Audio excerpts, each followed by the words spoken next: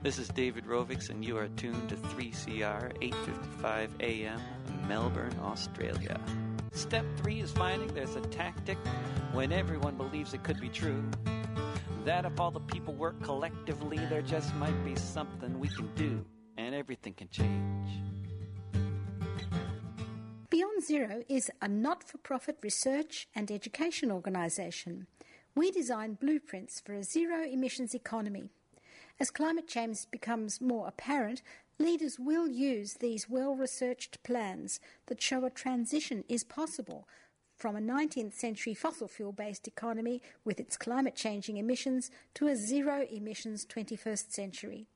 Check out our website for reports on zero-emissions energy, zero-emissions buildings, and zero-emissions high-speed rail. Podcasts of our talks with a who's who of climate change action are all available at Beyond Zero Emissions. If you have some ideas for this show, contact us at radioteam@beyondzeroemissions.org. Good evening, this is Beyond Zero Emissions Community. In tonight's episode, we are trying to bring you 3 pieces, which is going to be a fairly tight fit. They're a little bit cheek by jowl. First up is one of the 9 podcasts produced by The Guardian UK on the biggest story in the world.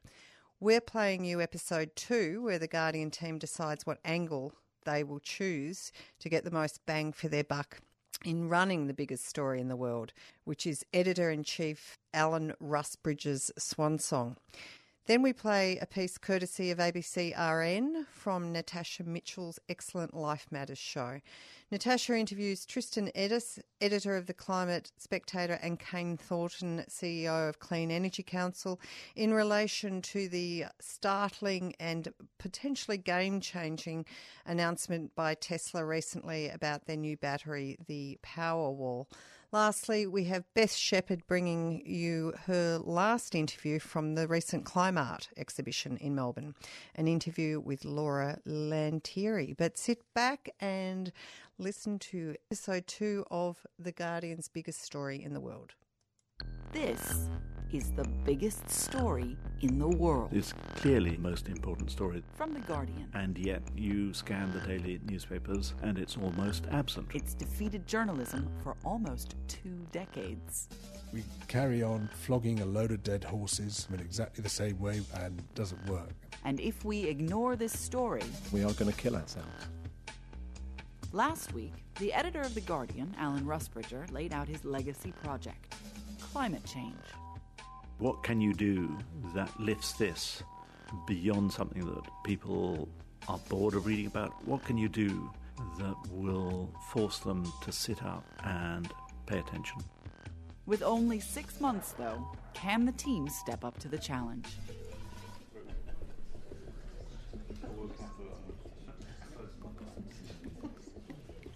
This week, Alan gathers his team for a brainstorming session on the lurid yellow sofas of the morning conference room.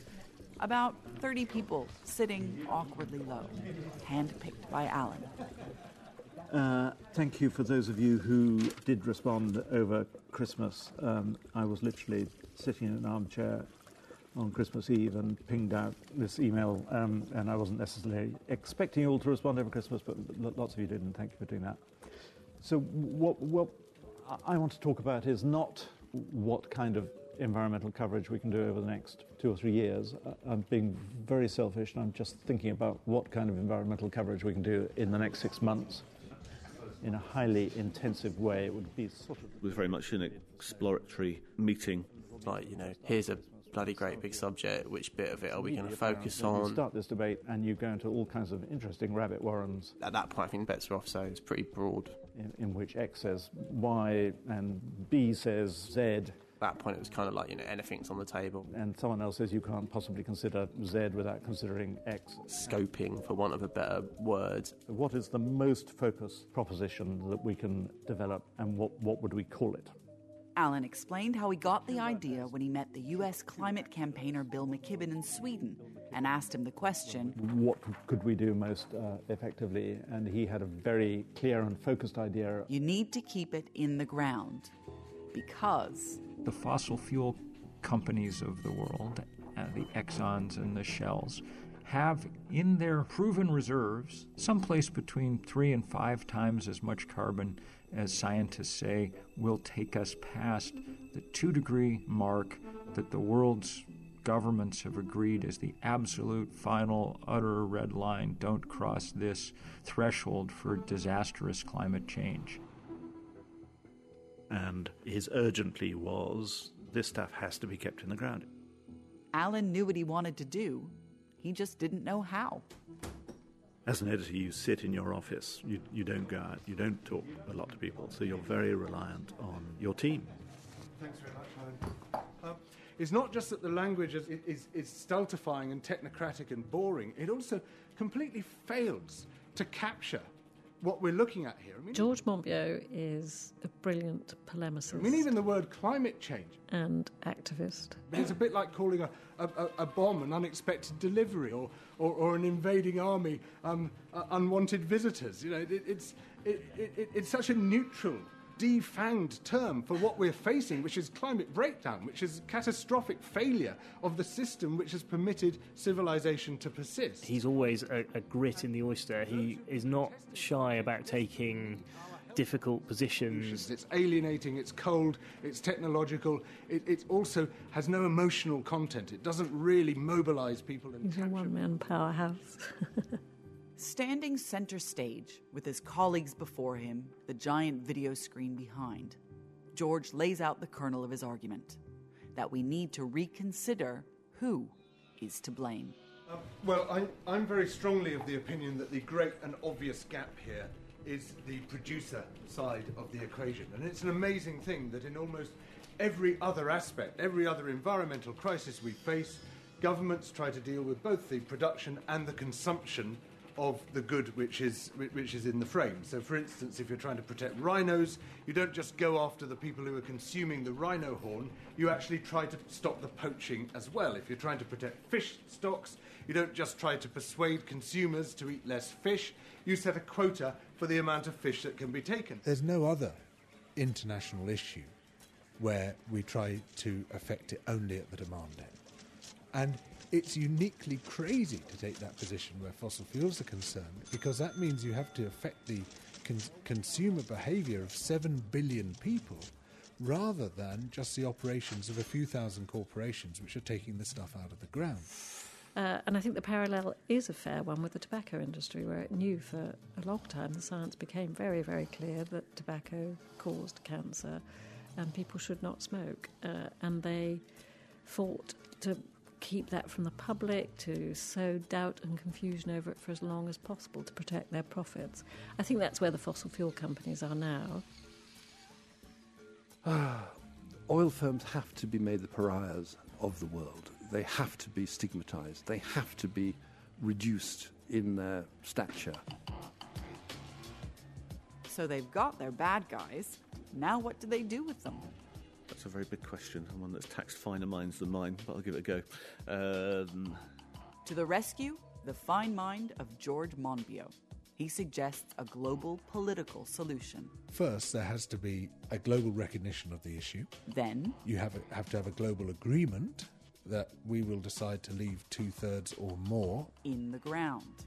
So, for George in practice, that means you need to set up probably a global auction system which would reflect the carbon density of those fuels. Say, allow however many million tonnes of fossil fuels to be extracted and then auction those off. An auction system that will hit the wallets of the producers. And that's a free market economic solution.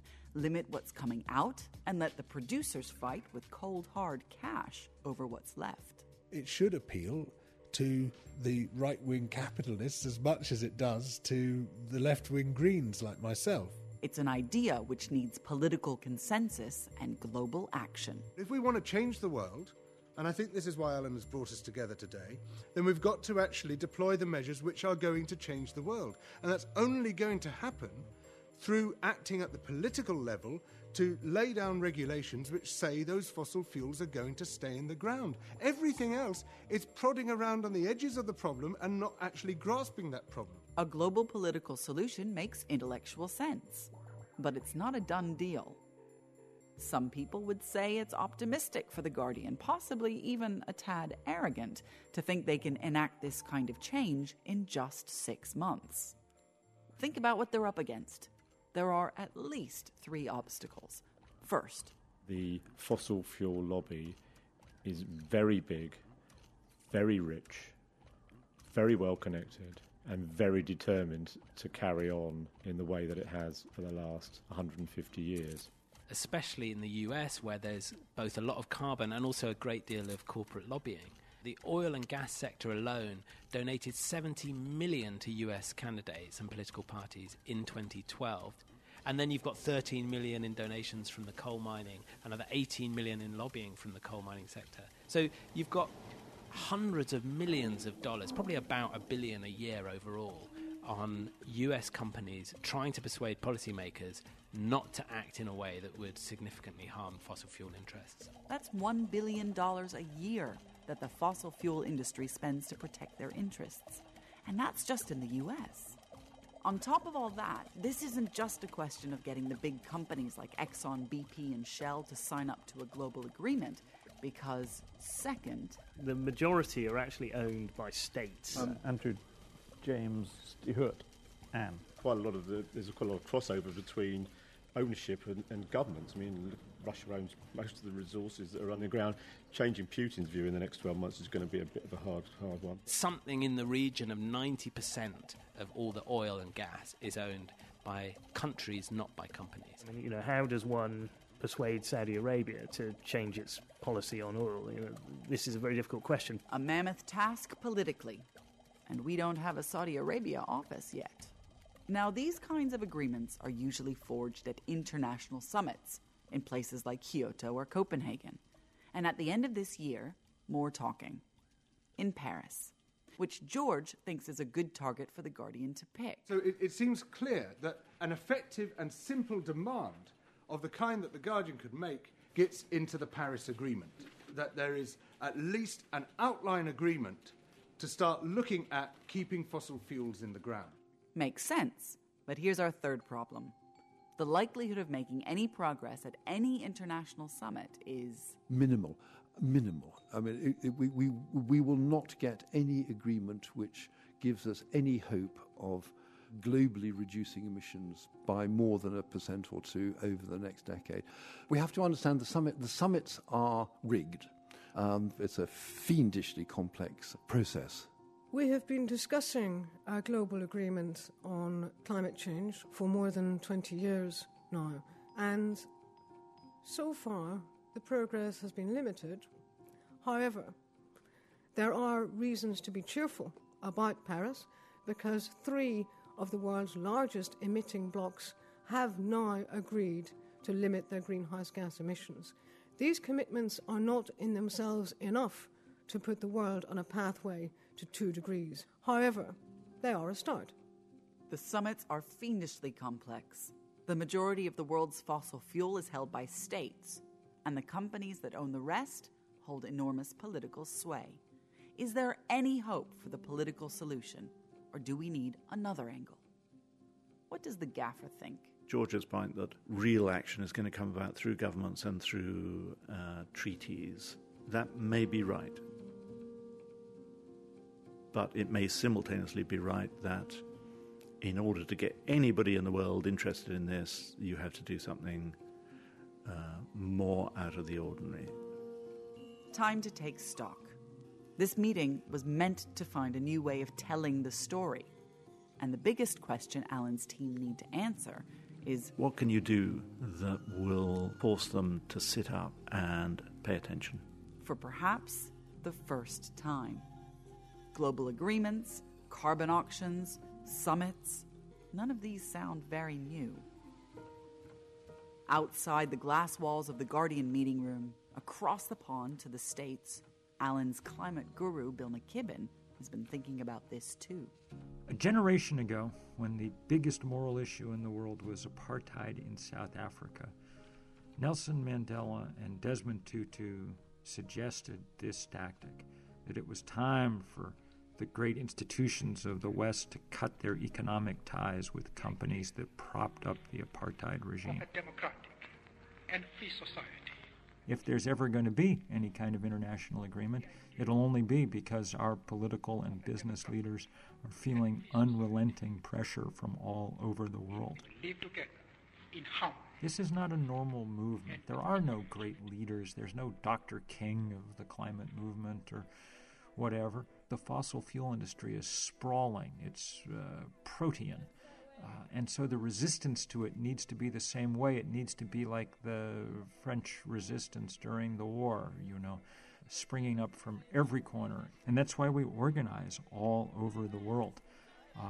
We've organized at 350.org about 20,000 different demonstrations in every country save North Korea.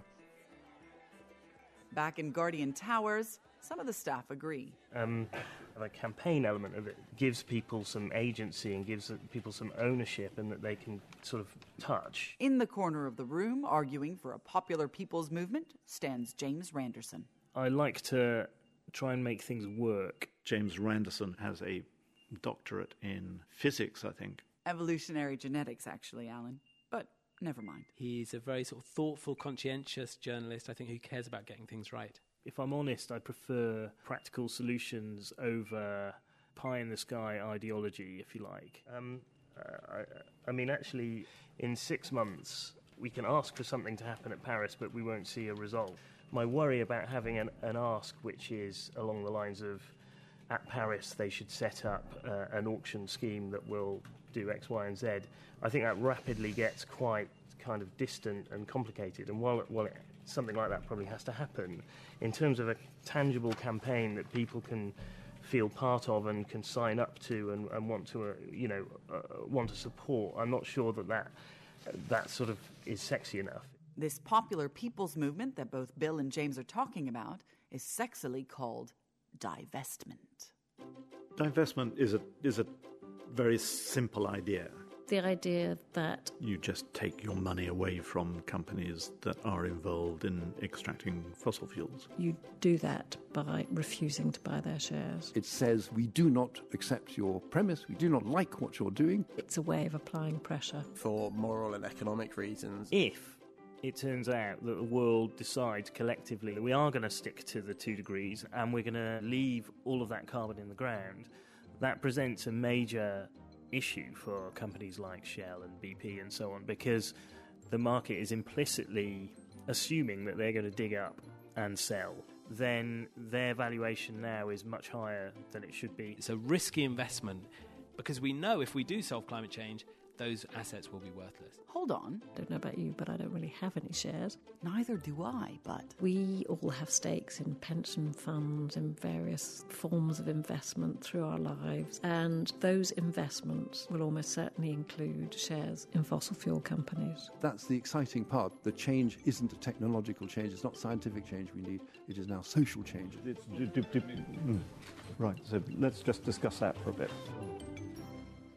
One by one, voices join James's divestment movement. So in my mind, the powerful thing about divestment is that it is about delegitimising these businesses. I mean, you cycle through London, you see posters for Shell with sleeping children saying "Power the world," And I think the fossil fuel subsidies, $700 billion a year subsidising consumption, 90 billion subsidising exploration. So 90 billion a year of taxpayers' money is looking for more fossil fuels we can't have, and that's so obvious and should make people so angry. It feels like we've identified the baddies, but I don't think they've been delegitimised. One of you, make your mind up. Well, I suppose it depends a bit who we're aiming at, isn't it? And I think one of the things that we have the power to do with our reach is to sound the wake-up call for all the people who haven't woken up or who feel fatalistic about it. Felicity Lawrence pipes up from the yellow sofa. She's well known for her writing on food, but has a very interesting take on corporate responsibility and sustainability. I think the thing about divestment is that it provides a really powerful moral framework that people can get behind, and it's a way of applying pressure to where the power resides. And with all these campaigning kinds of journalism, your role as a journalist is to try and hold power to account. So how do you make things uncomfortable for them? And you need some sort of focus for that. And I think the divestment idea provides that way of prodding in a very uncomfortable way that makes a difference. But not all in the room agree. Is campaigning what journalism does best?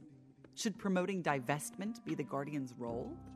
Jonathan's got his hand up at the back, so let's just... Well, I think if our power as an institution when it comes to changing the shape of some discourse is the questions we ask and not the answers we provide.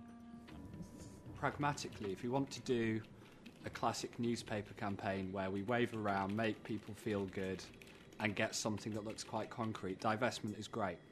It doesn't actually change the balance sheets of the companies, and it doesn't really... It will do very little, even if it's unimaginably successful, to keep it in the ground. If we had a big success in divestment, we might knock down the price of a couple of oil companies, at which point, for any fund which isn't making our moral choice, they'll get a better return by buying it. So we make ourselves poorer. Can I? Stigmatisation. You can. The finances or the balance sheets. It's what I mean. It doesn't do any financial. It doesn't change the value of what's in the ground. It doesn't stop them extracting oil, and it means amoral investors get richer, and moral investors get poorer. I'm just going to get George to say something, then I'm going to try and see whether we can just sum up. I think it comes down to whether we intend to change things or whether we intend to be seen to change things. And I completely take the point that Damien and others have made about removing the moral legitimacy from companies and that the divestment plans help that. But you know you're being effective when you get these governments saying, absolutely not, you total bastards, you are the people who tried to stop us obtaining our objectives. They're not saying that about divestment, because divestment is not that politically scary, because it's not actually going to change anything in the long run. It's not, as James says, going to leave fossil fuels in the ground. It's just going to bring in a whole new lot of amoral investors who are going to fill the gap which has been left. Who else is going to do what The Guardian is perhaps uniquely equipped to do? Who else is going to not let the politicians off the hook? Who else is going to make this a political, democratic issue as opposed to a consumerist issue? If we want to actually stop climate breakdown, rather than just do something symbolic and showy and demonstrates that The Guardian are really good eggs and that they're people with the right values, if we want to actually change the world, that surely has got to be the focus.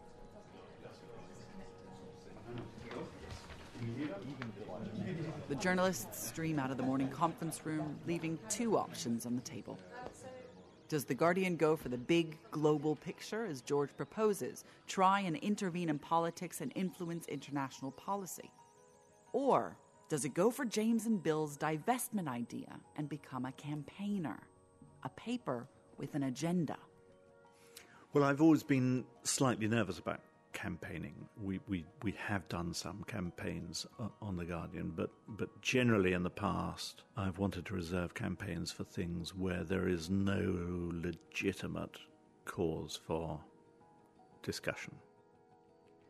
I'm really nervous about the idea of us having a campaign in which we write all the answers and produce the solutions, because I don't think we can, and I'm not even sure that's our role.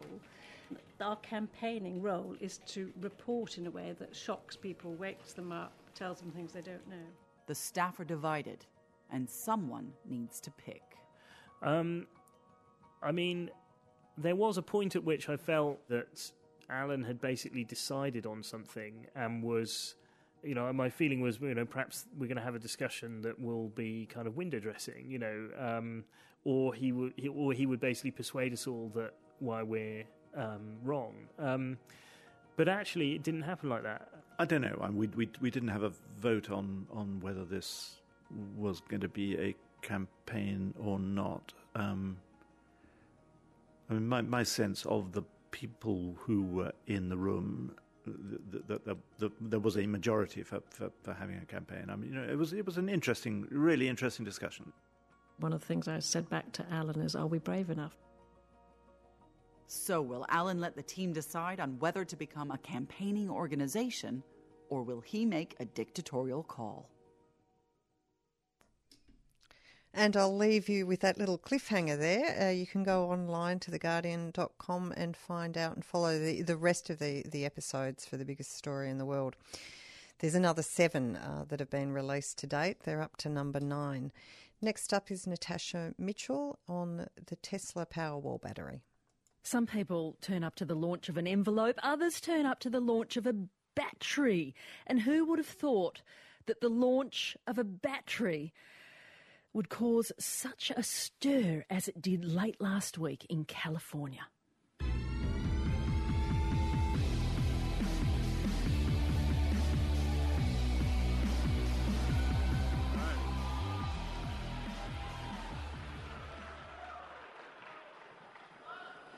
All right, welcome everyone to basically the announcement of Tesla Energy. All right. So what I'm going to talk about tonight is about a fundamental transformation of how the world works, about how energy is delivered across the Earth. The issue with existing batteries is that they suck, okay? They're really horrible. They look like that. They're expensive. They're unreliable. They're sort of stinky, ugly, bad in every way. Very expensive. You have to get some sort of, you need to combine multiple systems. There's not one integrated place you can go and buy a battery that just works, which is what people really want to buy. So we have to come up with a solution. That's the missing piece. That's the thing that's needed to have a proper transition to a sustainable energy world. So the missing piece is what we're going to show you tonight.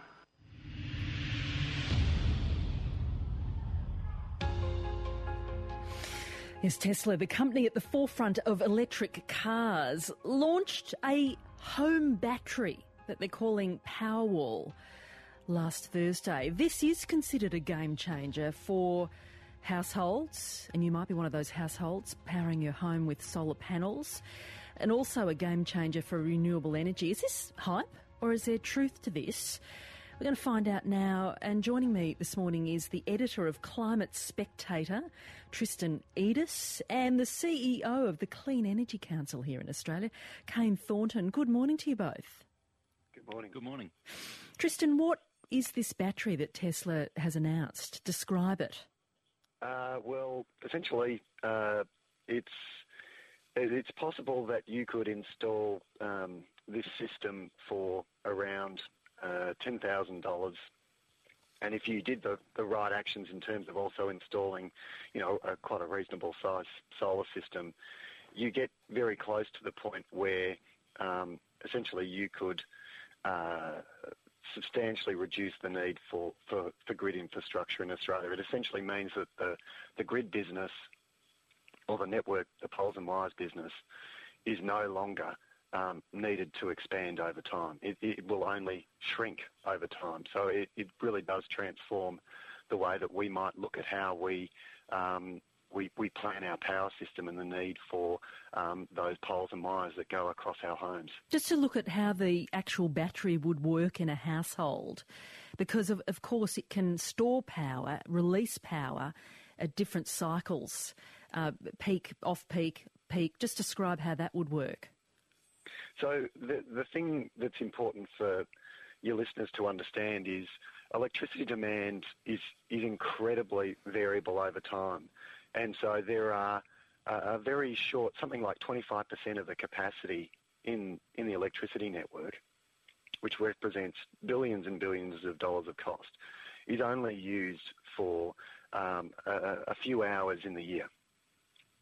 And so with storage, what it enables you to do is to essentially remove a lot of that variability in your need for power. And essentially you use the battery instead to meet those, to level out those peaks and troughs. And it means the amount of power stations that we need and the amount of electricity wire infrastructure that we need is substantially reduced. Is it a game changer?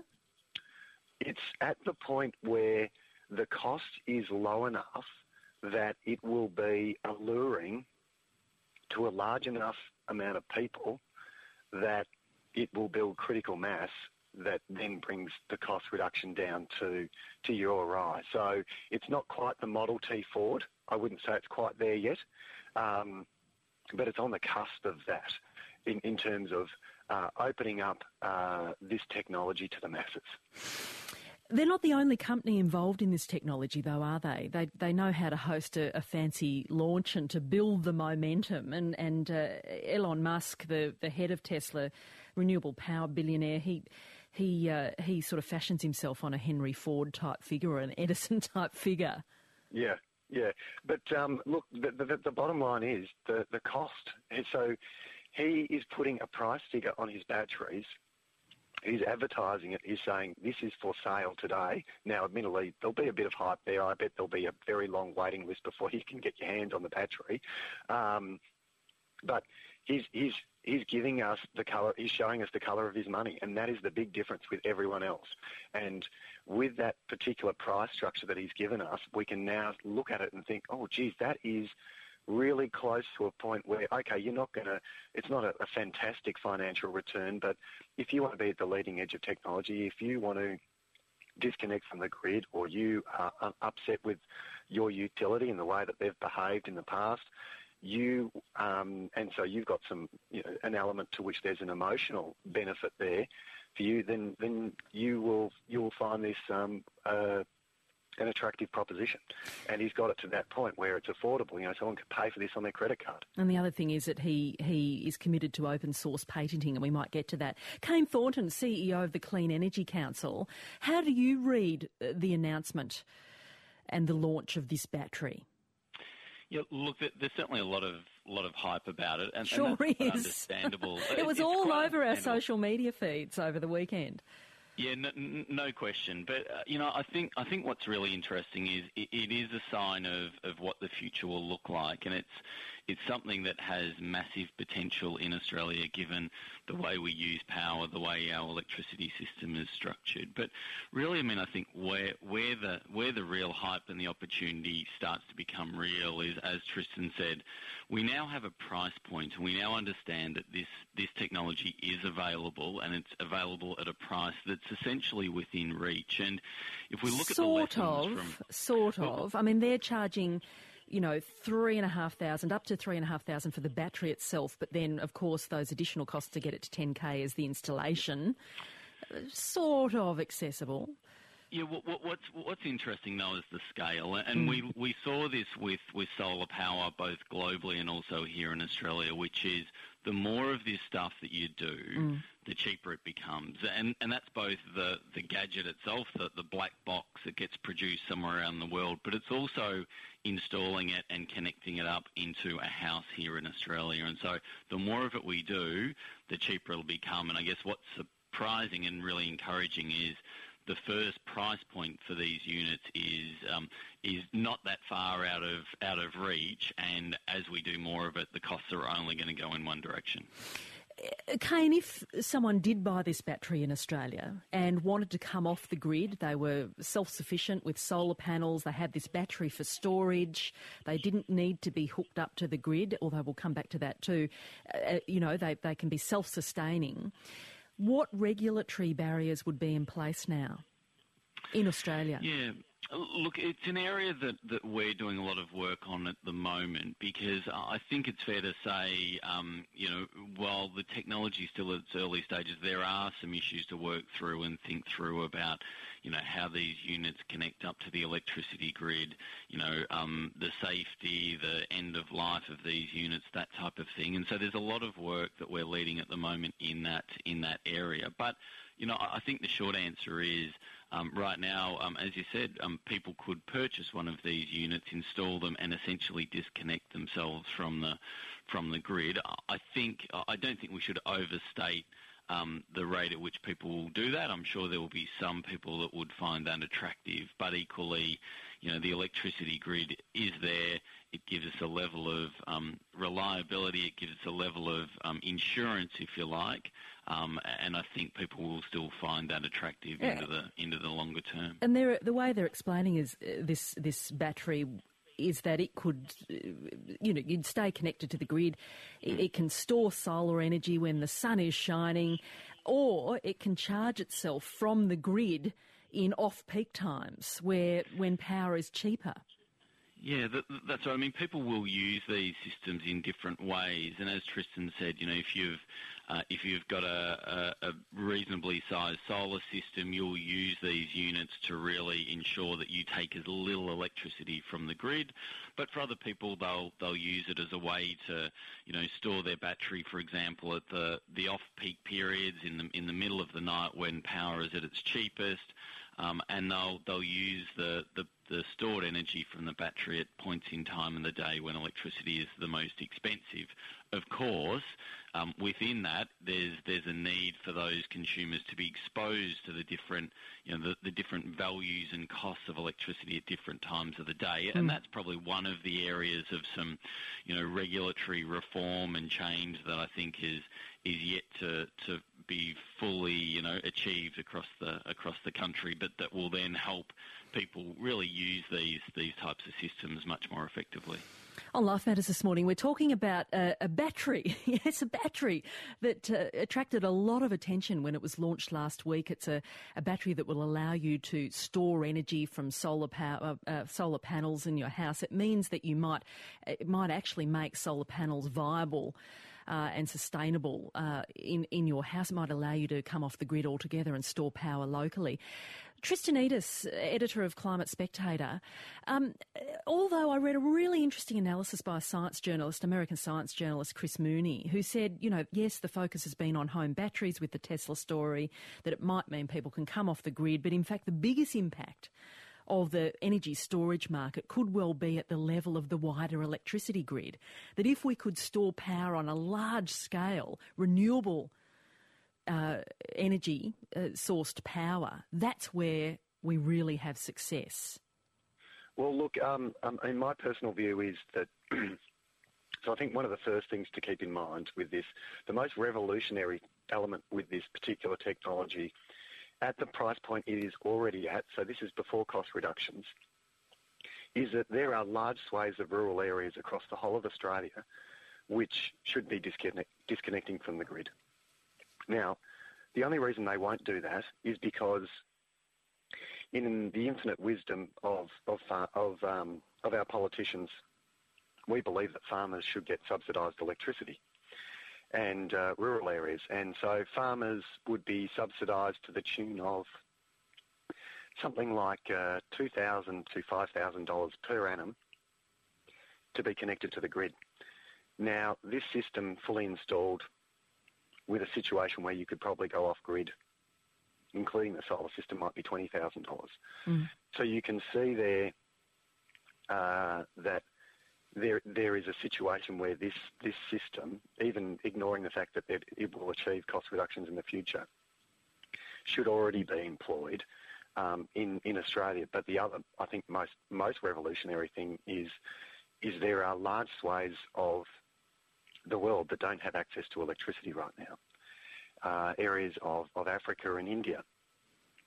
And you now have a situation where they don't have grid infrastructure, and they will look at that. They will say, well, I have to pay for that grid infrastructure. I could build a coal-fired power station, which has to be very large in order to be cheap, but I have to pay for all of this grid infrastructure. Now what I could do is it actually would be faster and cheaper for me to get electricity to these people via using solar systems in conjunction with these battery systems. And we are actually relatively close to the point where that is a cheaper option now than going with the traditional centralised infrastructure, and that could mean millions and millions of people, actually billions of people, could get access to electricity with all of the benefits that entails. Without the grid. And the idea is that you can... Imagine that, millions and millions of people, if not billions of people, getting access to electricity through the sun. Lastly, tonight we have Beth Shepherd, who's bringing us the third in a series of 3 interviews she undertook at the recent Climart exhibitions in Melbourne. This last piece is an interview with Laura Lantieri.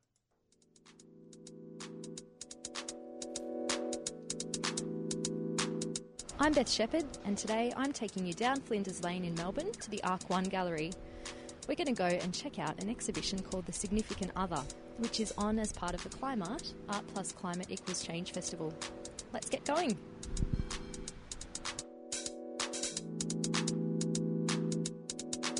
My name's Laura Lantieri and I'm the Senior Gallery Assistant here at Arc One Gallery in the city of Melbourne. The show we currently have on at the moment is called The Significant Other, and we're exhibiting these works as part of the Art Plus Climate Equals Change 2015 festival run by Climart. We're very excited to have this show on through the next month. It brings together a selection of our artists in the stable here who deal diversely with issues surrounding us, the environment and climate change. Can you talk about the name of the exhibition, The Significant Other? Is the significant other the environment, or is it something else? Yes, well, in this context, the significant other refers to the environment as this thing beyond us as humans on the planet. So often the term is used for, a partner or someone in your life who's really important. But for us, we have adopted the term to relate to the world around us, basically the natural world, and giving it the credit it's due in some respects. Maybe we can have a bit of a wander around and talk about some of the works. Do you have any particular pieces that stand out for you as being particularly significant in this exhibition? I think, given that we're talking about issues around the environment and climate change, the biggest standout for me is Janet Lawrence, because her practice forever essentially has dealt with issues around this. If we walk on down, I'll talk to you in more detail about them. Let's go down and have a look. Is this the piece with the video and the turtle? Yes, so we have 3 works by Janet Lawrence in the show. I'll get the titles for you. This one here is called What a Plant Knows. It's from the Tarkine in Tasmania. This work here is, for people listening, is a multi-panelled photosynthesis work. So Janet works with a lot of colour, photographic images, paints, reflective materials like mirrors. So there's a panel of 7, is it perspex or glass panels that are joined together, and they've got lots of images of ferns and other green plants and mosses and things printed on them, and some paint as well? That's right. So Janet has printed on Duraclear on these, and they're images of plant materials and flora taken from the Tarkine, which is an ancient forest in Tasmania, which itself is in threat. So this work here is visually beautiful, and it opens up. So the way Janet works is in these images, she fragments the nature in using a variety of materials and a lot of shadows. She often creates images through a process of veiling. And so what we get is a membranous space which opens us up into the image and gives us an idea of memory, and also produces some slippages between what we see, the reality, and what we might lose. So they're quite enigmatic in some ways. Sort of a 3D effect almost. Yeah, that's right. And if we look at the work immediately opposite in the space, this work here is quite a beautiful installation of Janet's, and it is called Silence in the Umwelts, and it's a reconfiguration of a work she's previously done. It stems from a residency that she did again in Tasmania. The bottom layer of the work has images of butterflies and plant species on a metallic-like paper. And it's quite a large work, isn't it? It is probably quite large. It's over 3 metres wide and approximately 2 metres high. And she has literally veiled these images with a tulle-like fabric. And these then build up, and to the tulle she attaches plant specimens. So this work has come from, as I mentioned, a residency that she did in Tasmania in an area called the Skullbone Plains. And by collecting certain specimens, Janet often does this where she focuses on the ecologies in a certain area. And often her practice deals with our human interaction or how we interact with the environment around us. For Janet, this work is actually like a natural history piece. A lot of the found specimens are delicately sewn and pinned to the layers of tulle. What's really interesting about this work for me is that Janet was inspired by the very intricate white spider webs that she found, which pervaded this area that she went to. Can we go and have a look at this projection over in the corner here? This is one that's sort of a video work. It's a sort of circular screen surrounded by some scientific-looking beakers and other glass jar sort of shapes and tubes. Can you tell me a little bit about this one? Yeah, sure. So this work here is called Stranded. It's an installation that Janet's actually reconfigured from a previous work. It contains several perspex or acrylic boxes with mirrors and beakers, tubes, things like crystals and more plant specimens. And the projection that's showing on the curved screen is of turtles. So it looks at marine turtles. And in this installation, Janet's really interested in turtles as an ancient species. So they've lived, for centuries and centuries beyond us, but yet they live in these very delicate environments and themselves are at risk of demise, I suppose. And there's some beautiful images of the little baby ones trying to struggle and get into the water. Yes, that's right. Really beautiful baby turtles that are moving across the screen in her video work. Can we have a little bit more of a wander around? I was actually quite intrigued by these plastic bag images because up close they look like sort of a jumble of pieces of different coloured plastic intertwined, but when you stand back they look like footprints to me. What's your interpretation? That's really interesting, actually. These are two works by Huang Shu. He's a Chinese-Australian artist who creates incredibly beautiful and lyrical large-scale photographs. And while he doesn't actually work with climate issues per se, these works we felt were incredibly fitting for the show because they have like a double-edged sword, essentially. They're really beautiful, but at the same time quite ominous and suggest this idea of threats to sea life. They look like seaweed from afar. That's true.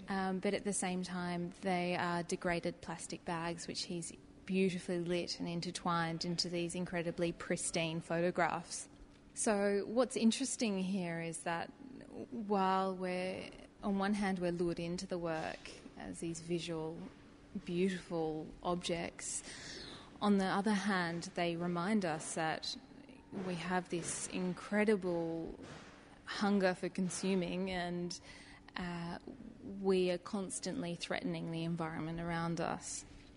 And what about the very striking image in the corner of the gas masked face with the wings coming out? It's kind of like a war picture, but it's very threatening. I don't know. What can you tell me about this work? So this work's by an artist called Pat Brassington, who's one of Australia's preeminent photomedia-based artists.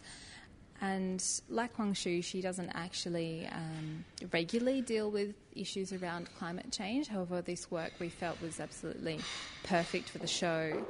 It represents a gas-masked face with what looks like the wings of a jet plane and a very dark charcoal-like haze surrounding it, almost consuming the image. What's important about Pat Brassington's work is that it's notoriously ambiguous, so we never really know what the artist is representing. However, I think the message in this work is fairly clear. It's we feel like it's a real punctuation mark to the show in that it's a premonition of what's to come. You know, there are two sides of the debate, of course, with climate change. However, we feel the science is irrefutable and what's happening around us is progressively getting worse. And with this work, which is black and white and severely ominous, I would say, it seems to sum up the show quite nicely. Absolutely. It's a very strong image. So what do you think it is about art and visual art in particular that can connect people with ideas around environmental concerns? I think art's a really important avenue through which to talk about anything that's worth talking about in life. In particular, it has a visceral effect. We can look at a piece of art or we can read a book, and without sometimes even knowing why it moves us into thinking differently or feeling differently. Sometimes it unsettles us. It puts us on edge. We walk away saying, I don't know why, but I didn't like that work. Regardless of whether we liked it or we didn't, it can affect perception and the way we think and feel, and ultimately sometimes the way we act. I believe it was Gough Whitlam who said cultured societies are educated societies, and art is a very important part of culture and education, in my view. What do you sort of hope that people that come along to the exhibition walk away with? Well, this exhibition, as much as it highlights the issues around climate change and the things that we stand to lose, it also is a very strong celebration of what we have as a tiny planet in the universe. I think you'll notice the large photographic work at the end of the space by Murray Fredericks. It's glorious. Can we go down and have a bit of a closer look? Absolutely. So this is quite a large piece of art, probably a couple of metres wide and maybe a metre tall. It is a photographic print. So this is a part of Murray Fredericks' wider series called Salt. And this has basically entailed Murray going out to the remote area of Lake Eyre in South Australia, and he's been there several times now, and he'll go for weeks on end with himself, a tent and a bike and his camera, and he waits for moments in time and space to capture these incredible scenes. And this is a very new work of his, and he has captured about 2 a.m. in the night, and he's captured the scene, essentially the universe, like we can't see it normally. In the work we see the Milky Way, but it's quite colourful. There's these beautiful amber, orange tones, purples that we see through it.